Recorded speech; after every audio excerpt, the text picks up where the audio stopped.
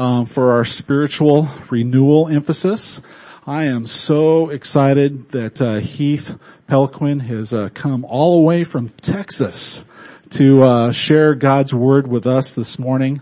I first met Heath while serving on the Board of Trustees with North American Mission Board. And Heath oozes with Jesus. And we're going to hear from the overflow of his life this week. Let me just introduce Heath. He gave me a little bio that I want to share with you this morning. If I can bring it up.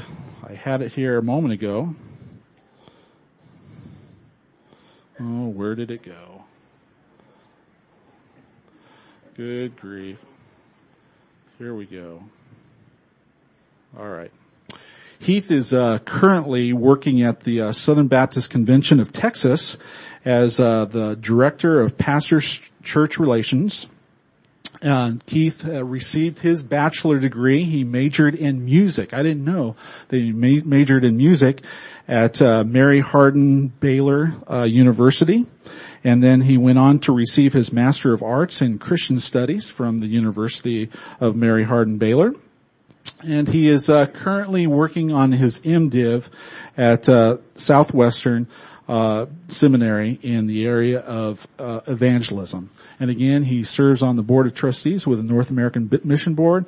He has a wife named Jennifer and 4 beautiful children that I'm sure you're going to hear more of this week. But please put your hands together and let's welcome Heath Peliquin. Thank you, Bill. Thank you, Reggie. Thank you. Church family, it's good to be with you. I want you to know that I did not know I was coming on such a glorious weekend. What a celebration. 40 years of Christian education. I commend you. Yeah, amen. I commend you for that. Celebrate that. We live in a time where we need the gospel in school. And what a way to do that, and what a way to celebrate that. So I commend you for having a vision for Christian education. And I want to say congratulations and praise God. I pray for 40 more years of continued service. If you have your Bibles this morning, we're going to be in the book of Mark. The book of Mark, chapter 5. In just a moment, I'm going to begin reading in verse 1 of Mark, chapter 5. But I would be remiss if I did not tell you hello from my wife, Jennifer, my daughter, Emily Grace, my son, Ethan Daniel, my daughter, Anna Catherine, and my son, Logan Elliott. On behalf of the Peliquins, we bring you greetings, and I want to thank you for allowing me to be with you. I love your pastor. I've had the joy of serving with him for 6 years at the North American Mission Board. I appreciate his insight. I appreciate his detail. But I don't have to tell you this. I love his heart. And he loves you.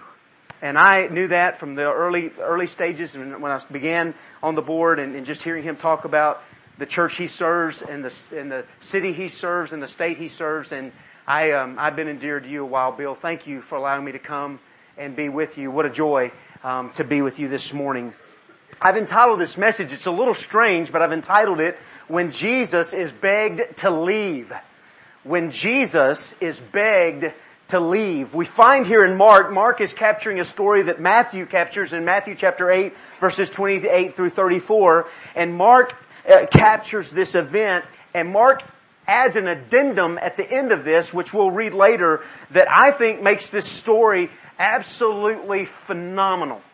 Now, we know that all Scripture is phenomenal, but there's this one part in this story that really kind of captured me in my study. And so I leave that with you this morning. So let's begin reading in verse 1 of Mark chapter 5. Jesus has just calmed the storm at the end of chapter 4. And he told his disciples, "Where's your faith? Why don't you believe?" They were in the boat, he calmed the sea, and then they went to the other side. So when they got to the other side, we get to Mark chapter 5, verse 1. And this is what Mark writes for us. He says, "They came to the other side of the sea, to the country of Gerasenes.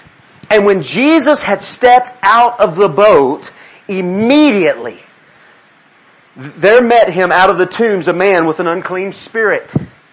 He lived among the tombs, and no one could bind him anymore, not even with a chain, But he wrenched the chains apart and he broke the shackles in pieces. No one had the strength to subdue him. Night and day, among the tombs and on the mountains, he was always crying out and cutting himself with stones. And when he saw Jesus from afar, he ran and fell down before him. Notice his posture. That's just amazing. Here's this man with all this turmoil and this eruption of evil in his life, and he immediately runs and falls before Jesus. Verse 7, and crying out with a loud voice, he said, "What have you to do with me, Jesus, Son of the Most High God? I adjure you by God, do not torment me." For he was saying to him, "Come out of the man, you unclean spirit." And Jesus asked him, "What is your name?" And he replied, "My name is Legion, for we are many."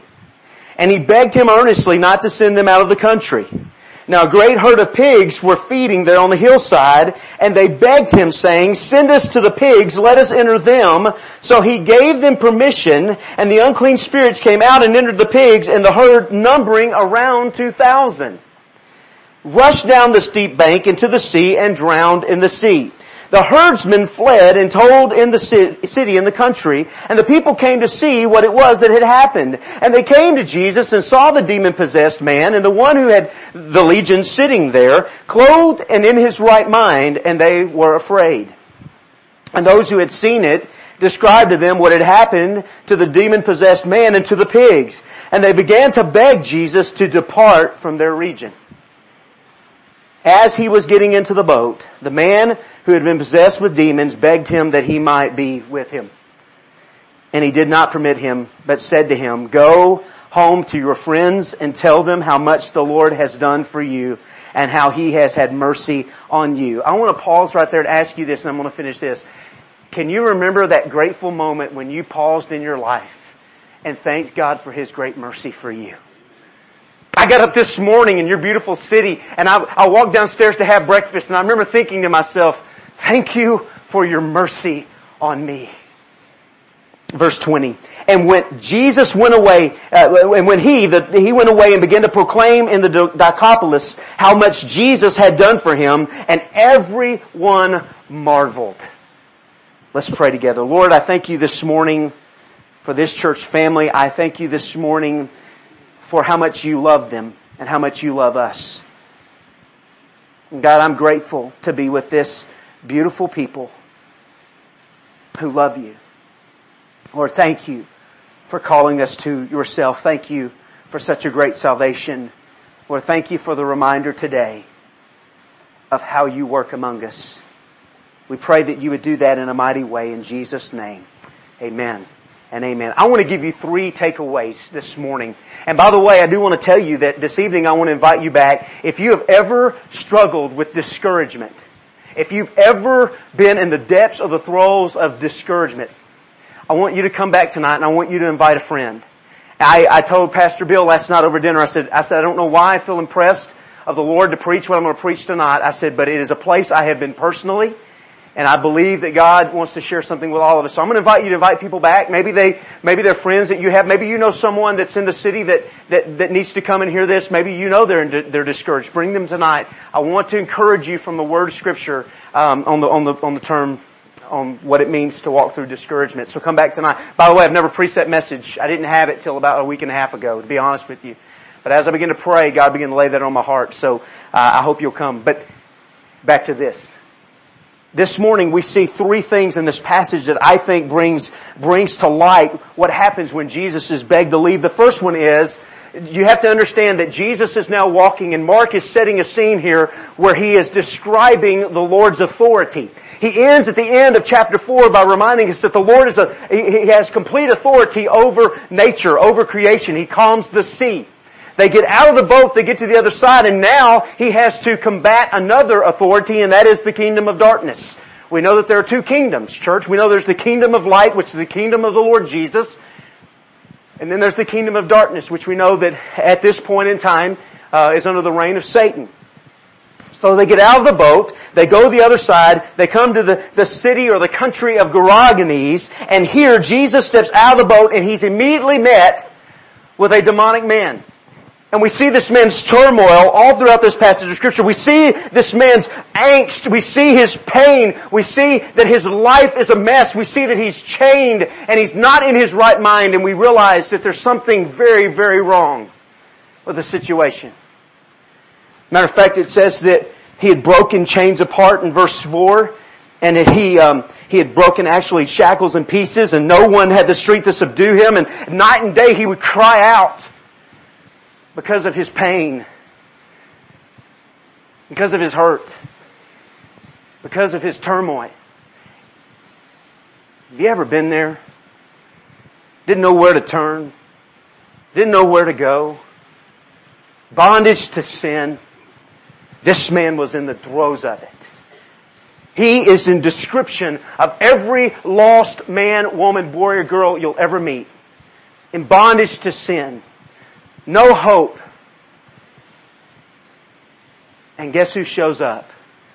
The Savior. Jesus comes in, He gets out of the boat, He steps on dry land, He immediately meets this man. And he begins to enter this conversation, and immediately the demonic forces recognize the authority of Jesus. They always do.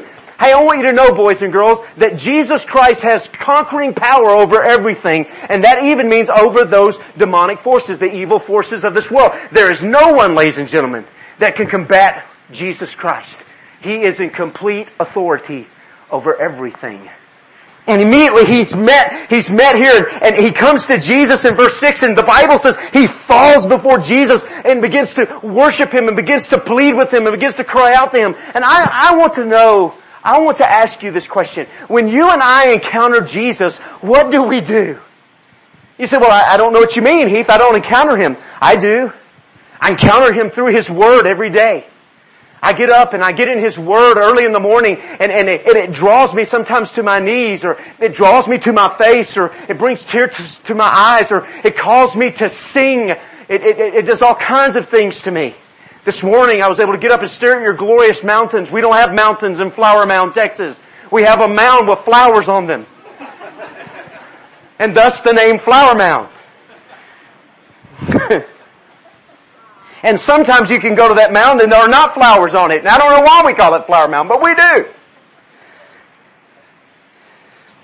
But when this man encounters Jesus, he falls down before Him in a sign of authority in his life, that Jesus has authority over him, and even the legion of demons, these demonic spirits within him, there are many.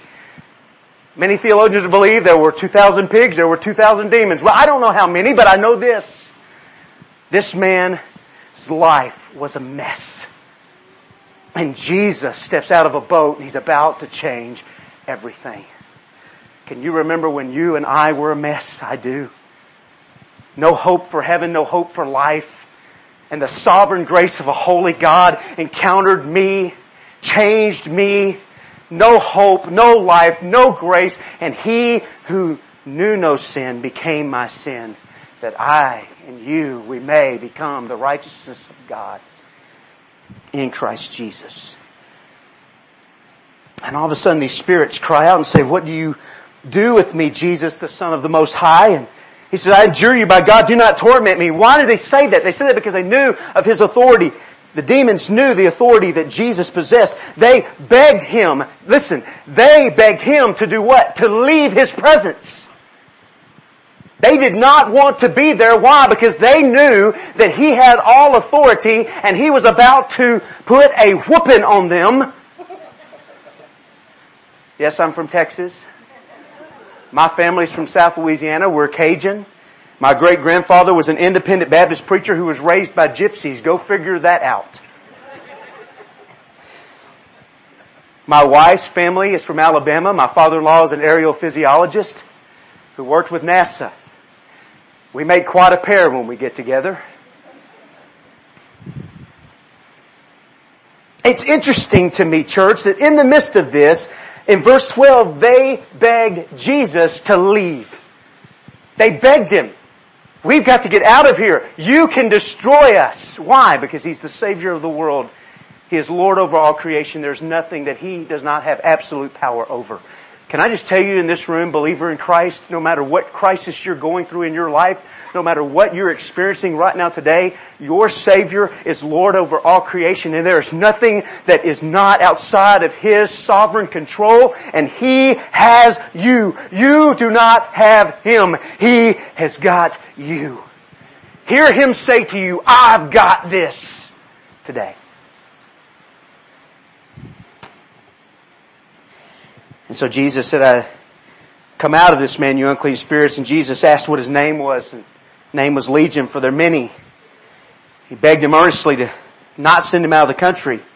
And so Jesus was listening to him, and he says, now there was a great herd of pigs, Mark tells us, that were feeding on the hillside. And they begged him, say, send us to the pigs, that let us enter them. And so he sent them into the pigs, and notice what the pigs do. The pigs begin to run downhill. And they run into the water.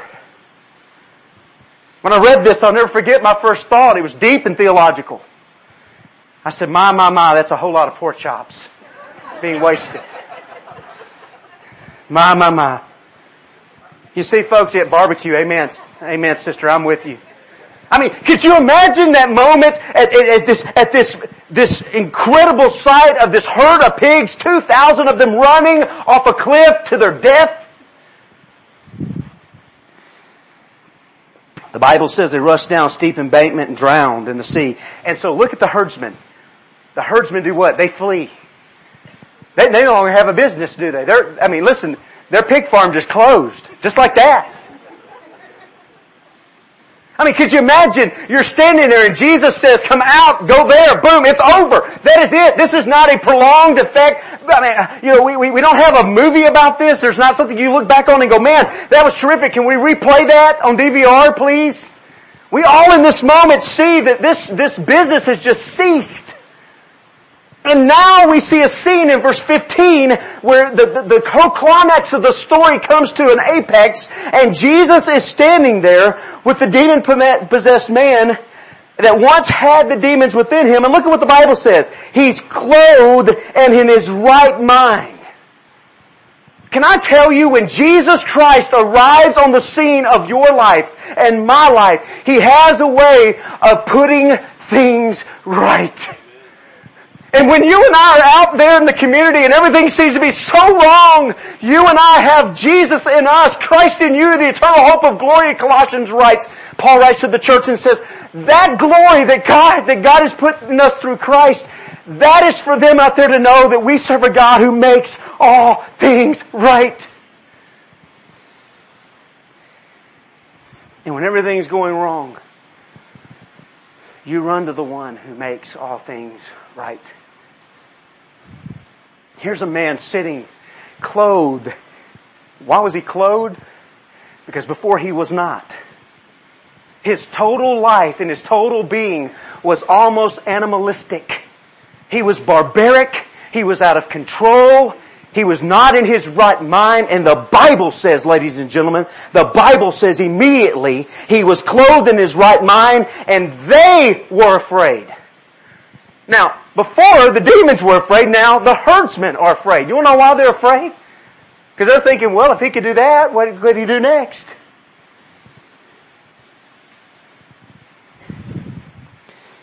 Ladies and gentlemen, I submit to you that what happens next is the second most shocking part of this story. This is what happens next. In verse 16, they begin to describe what happened to the man and the pigs. And in verse 17, they beg Jesus to leave. My, oh my. What a sad part of this story. Now, church, I want to just hone in here for just a moment. And I want to tell you this. I wish I could tell you that this was only seen in the Scriptures. But I'm afraid it is not. I'm afraid that even in our own country today, there are people who beg Jesus to leave. I'm afraid in our own situation in some churches, people beg Jesus to leave. Why? Because they do not understand His radical love, His glorious grace. and they've never totally surrendered to Him. They begged the one who calmed the sea. They begged the one who set a man free. They begged Him to simply leave. Go from us. They had just seen a demonstration of power that was unpronounced. A power, a glorious interaction with a man's life being radically changed. Here he's been set free and he's in his right mind and he is a different man, a new man. God has done a work in this man's life through Christ. They said, "Sir, would you please leave?"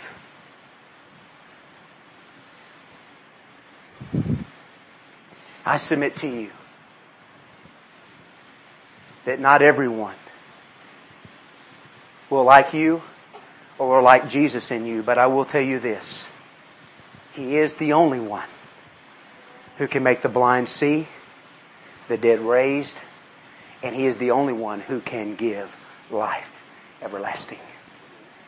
And in this passage of Scripture, we see that in this moment, they beg Him that He might leave. And he immediately, look what happens. As He was getting in the boat. So Jesus asked Him to leave. Jesus obviously said, okay. And He's leaving. He's leaving. The Savior is getting in the boat. The ship is about to sail. And look what happens next, because here's the third part of the story. I want you to getting the peace amongst the chaos. Look what happens next. This is glorious. As he, verse 18, was getting in the boat, the man who had been possessed with demons, look at this, begged him that he might go with him. Can I be honest with you, church? There is a point in your life when you meet Christ and Jesus so radically transforms you that wherever He's going, you're going. I'll never forget when I got saved. I'll never forget I was 10 years old. And I'll never forget I got saved and all of a sudden what are we doing next? What are we having next? My life became a little bit event driven. I didn't know much else. I just knew that anytime the doors were open, I wanted to be around Jesus people. I wanted to be around the Lord. I wanted to hear from His Word. I wanted to know Christ more. I wanted to learn what it meant to pray, and I wanted to learn what it meant to worship, and I wanted to learn what it meant to serve. And I'll never forget, I'd get to the church early and they always left one door open. And I don't know why. I guess because it was, East Texas and safe. I don't know. But I'd go in and I'd sit at the piano in the dark and I'd play notes. I didn't know anything. I remember playing notes and I remember thinking, can He hear me? 10 years old. And I began to sing out loud in that dark room. And every now and then my pastor would come by and say, keep singing, scare me to death. Yes, Holy Spirit. No, it was just the pastor. But the bottom line is I learned how to love the Lord. Can I ask you something? When was the last time in your heart of hearts, in your closet, in your prayer room, did you just sing to the Lord? When was the last time you just gloriously told Him how much you love Him for His radical grace and His love? There's no one, church, like Him. There's no one that Ridgecrest, California needs like Him. He is the light of the world. And He has set His light in us. I travel all over the country. And I want to tell you this, and I say this not to boast or to brag about you, but in missiological terminology, which I'm studying in my doctorate, here's what I'm learning. In this sense, there are receptive areas and non-receptive areas. Sadly, I declare to you, I have met people who are more receptive to the gospel in Ridgecrest, California, than I have in the town I live in Texas.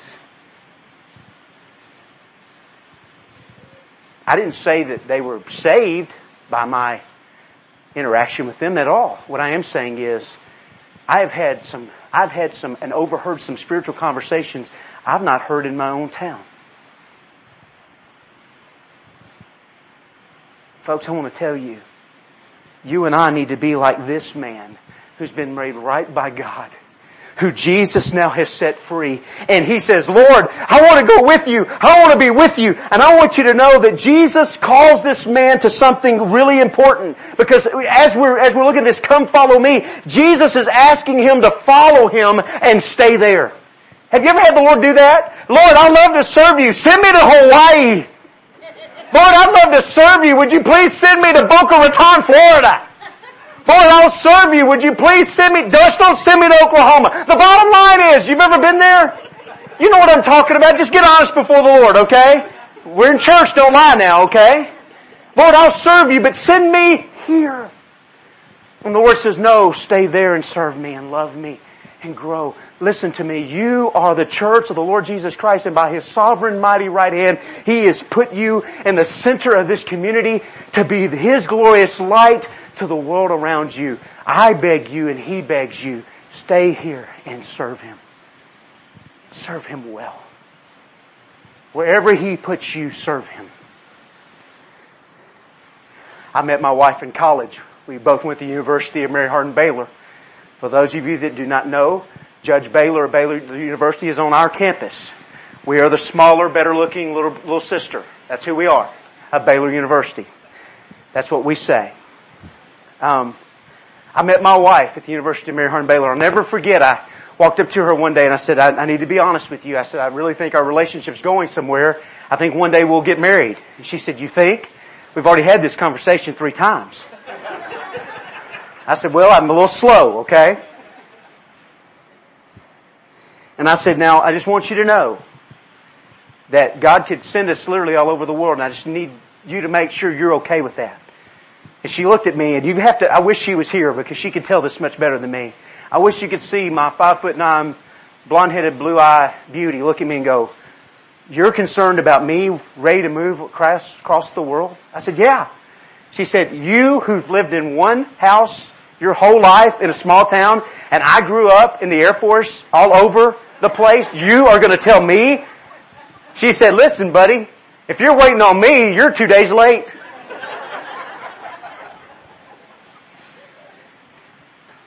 I say all that to say, I got it that day. I almost think sometimes the Lord is like, you're not waiting on me. Just follow me here, and I will show you where there is. Just follow me here, and I'll show you where there is. Sometimes we're looking for there when He's saying, no, it's here. This city needs you. This city needs your gospel influence. This city needs you to be the light of Jesus to them. And I believe with all my heart that God has chosen you to be the church for this city to do just that. You be you here. So Heath, you're telling me not all the disciples that followed Him got to go from country to country? Not according to Scripture. Not according to right here. Jesus said, no, stay here. Why? Because He sent His next gospel presence right there. I mean, all they had to do is look at this man, and every time those herdsmen would walk by and think, man, we lost all that bacon, they'd see a man who's in his right mind, serving Jesus, and every time they turn around, he'd be praising the Lord. Not in some radical sense that was not sincere, but lived out of a life whose heart had been changed by the Lord Jesus, and whose life now matched one who had been truly redeemed.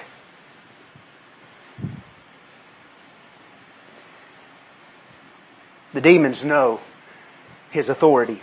Matter of fact, James, the half-brother of Jesus, writes in James chapter 2, verse 19, the demons believe and tremble. We know that. Jesus cast them out.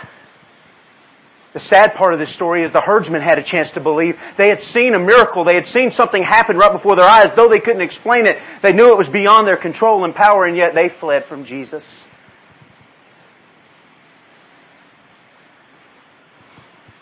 But according to Mark chapter 5, verse 15, seated and in his right mind, there was one man that was glad that he came that day.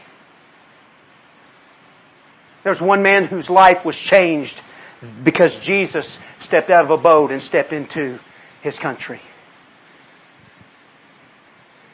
I'd like to remind you, church, students, parents, grandparents,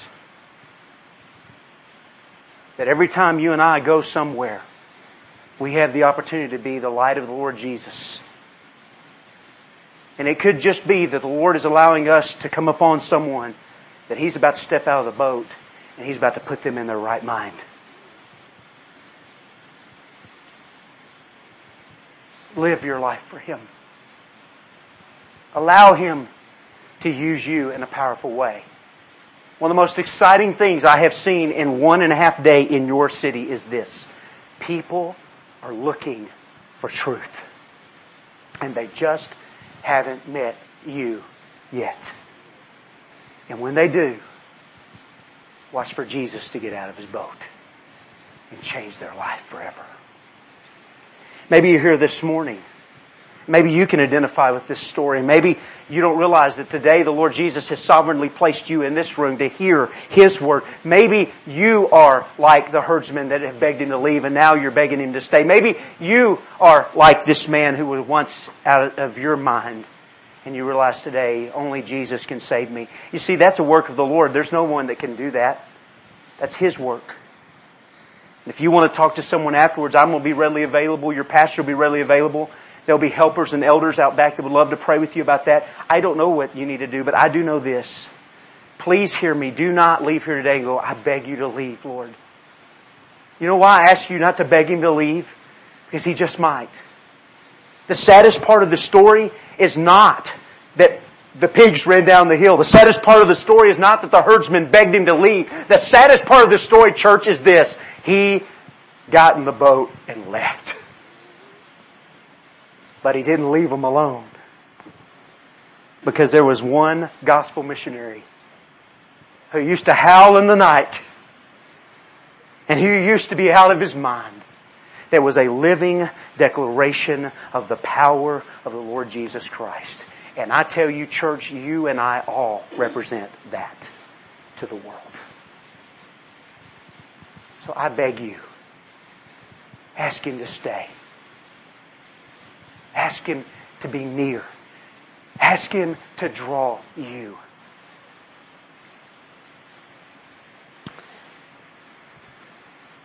In a meeting in South Africa, Bishop Zulu of Zululand said at a meeting at the Pretoria in South Africa, what is wrong in the church today is that she has something else on her agenda which she's elevated above the will and person of Christ. May that not be said of us. May Jesus be our agenda. May He be the center point of everything we do. Church, may I tell you, your role in the life of Christendom has never been more important than right now. You are Christ's ambassadors, as Paul wrote to the church. You are a city on the hill, as Jesus told His disciples. You are empowered by on high, that He has given us His Holy Spirit to reside in us, to teach us all truth and to correct us and unto righteousness. You and I have the life of Christ in us. Beg Him to stay. And then allow Him to use you like never before. A few years back, I was at Starbucks, one of my favorite places. I believe the Lord resides there. Thank you for laughing. I say that in Texas, I'm like, huh? You don't get it.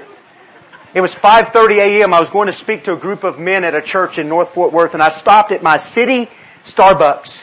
And I walked in the Starbucks at 5:30 in the morning. I was the only one in the room, and so the Hallelujah chorus began to play in the background as I walked up to order my venti white chocolate mocha.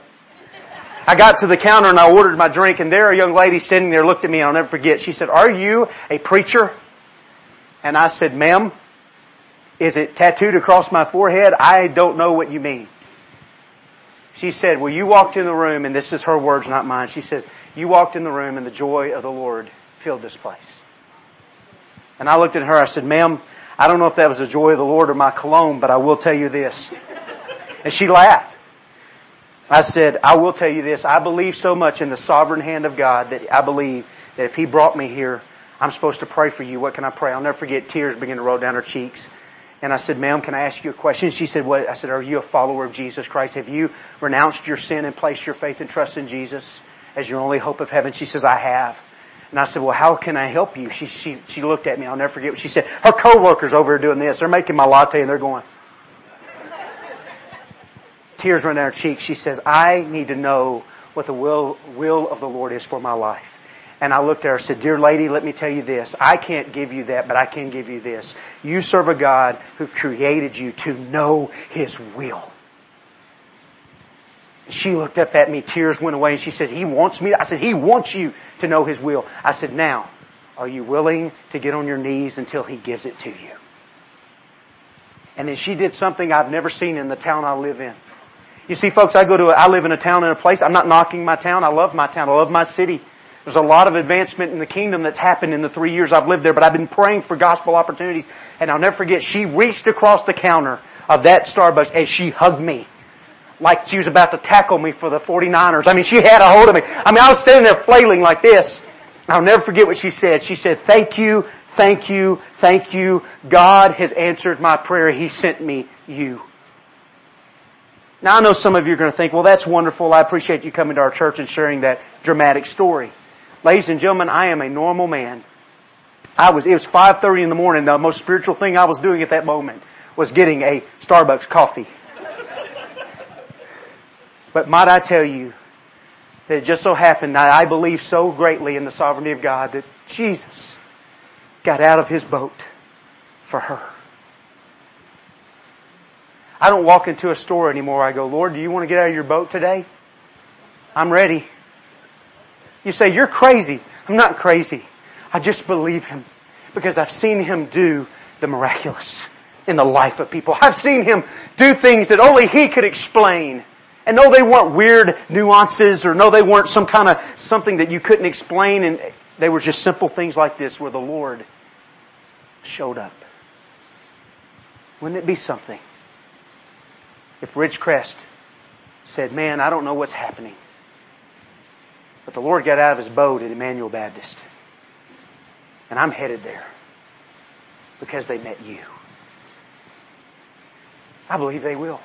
You want to know why? Because you're a church that's allowed Him to stay when so many have begged Him to go. Keep being the church.